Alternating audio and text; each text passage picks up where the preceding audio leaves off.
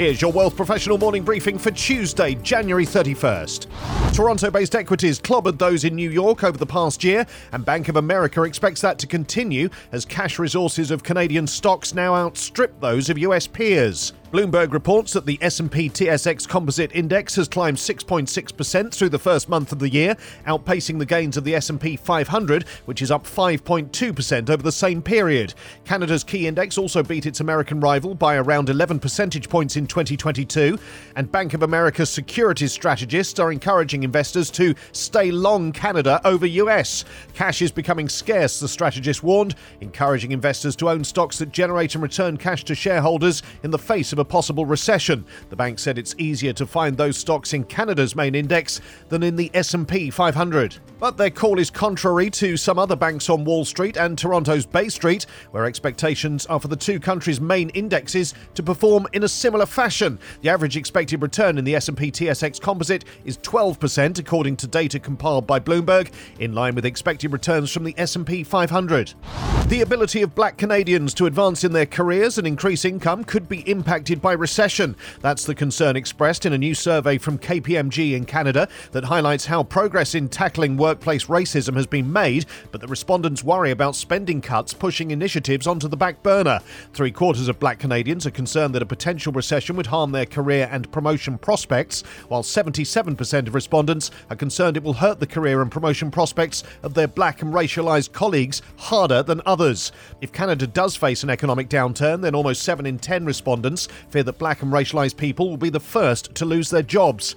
Recession could negatively impact the improvements that have been made in Canadian workplaces in recent years, such as improved understanding of societal and workplace barriers that black Canadians face. Although 7 in 10 respondents said they have to work harder than non-black colleagues to be valued and recognised in the same way, almost 8 in 10 said they feel valued and respected the same as their non-black colleagues.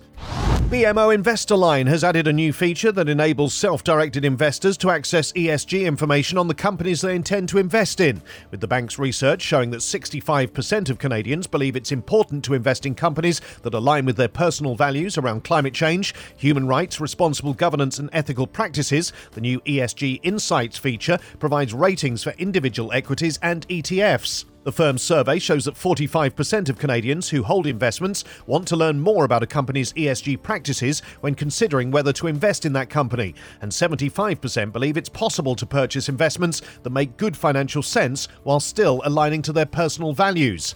The new ESG Insights feature on BMO's InvestorLine's mobile and web portals will allow investors to see which firms are industry leaders in respect of long-term risks, stay informed on industry-specific business issues that may impact risks and opportunities, and measure companies' ESG performance against international standards and principles. Wealth Professional's annual search for excellent individuals, teams, organisations and service providers in Canada's wealth industry is well and truly underway. The call for nominations for the 2023 WP Awards, which will once again be held in person at the historic Liberty Grand Hotel in Toronto, is now on its second week. With 23 categories, the 9th annual Wealth Professional Awards celebrates the individuals, teams and organisations and investment professionals who are making a difference and leading the way in transforming the Canadian investment space. Nominations are open until March 3rd. You'll see the link in the show notes or on our website.